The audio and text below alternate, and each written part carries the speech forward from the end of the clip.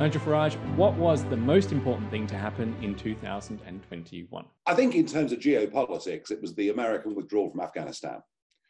Just astonishing that a country could just, without even referring to its allies, just go and give control of the country back after 20 years and trillions of dollars and thousands of lives back to the very same Taliban that they'd gone in to remove in the first place. And I think in response to that, we're now seeing some big threats building up on the Ukrainian border from Putin.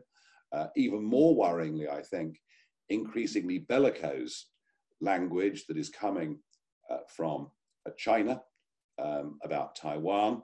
So I think in terms of geopolitics, that was the big event of the year.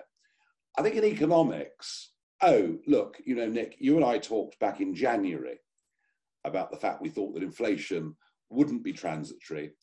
We thought that the central banks were getting this hopelessly wrong. And hey, here we are a year on, and we were right. Inflation is here. It's in Germany, it's in Britain, it's in America, and it shows no sign of going away. And that hasn't yet had an impact on the NASDAQ and the tech sector and everything else. But you know what? At some point, it is going to.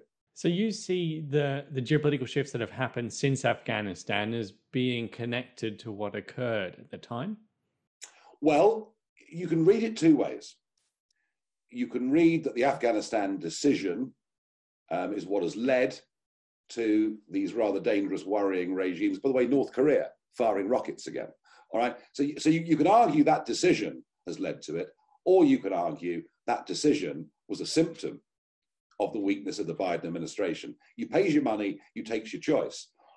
Either way, America as a nation has been greatly diminished on the world stage in 2021. And given that effectively America is now the mother country to the English-speaking free Western world, that is not a good thing. And that has had a lot of political repercussions in Australia and in the UK at the moment, with some hearings and some investigations and all the rest of it. Do you think anything will come of those? No. I just don't think there will. I think these things get brushed aside. But I think, there are big questions now about NATO and what it's for.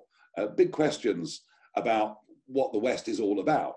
Big questions about whether America is back, said Sleepy Joe. Well, America actually has got into a 1930s to almost type of isolation. So isn't it funny? Things are the opposite to the way they were portrayed in the last American presidential election. Trump, the nasty, narrow-minded nationalist, Biden, the wonderful international globalist who turns up at the G7, and they all say, isn't he wonderful? And actually, the opposite is the case. Nigel Farage, thanks very much for telling us what you believe the most important thing was in 2021. And to the readers, don't forget to join us for part 2, where we discuss what is the most important thing that will happen in 2022 in just a few days' time.